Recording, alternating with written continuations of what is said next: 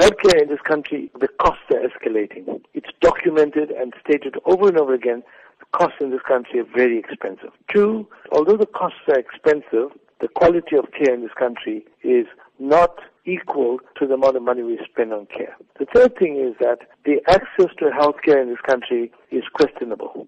People who earn properly or earn well seem to have access, but people who are poor don't really have access to healthcare. Is national health insurance the answer to this? Well, I think national health insurance is definitely the answer to this. It's going to provide universal health care. The premise in which it's being developed is that all citizens will get health care.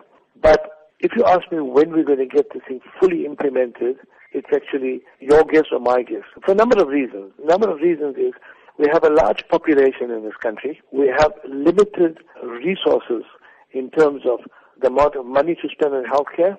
We have limited number of professionals available to deliver health care.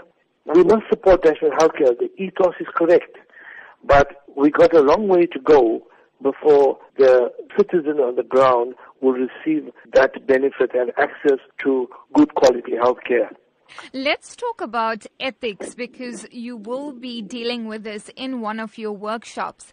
And there's concern that medical practitioners aren't acting as they should be in the best interest of patients, and that has given rise to a range of medical negligence cases both in the public and private sector. Do you believe it really is a matter of going back to basics? We're going to have one little disclaimer to start with, in the sense that the percentage of people that contravene ethics and don't subscribe to good medical care is very small. It's about 2.5%, 3% of the doctors.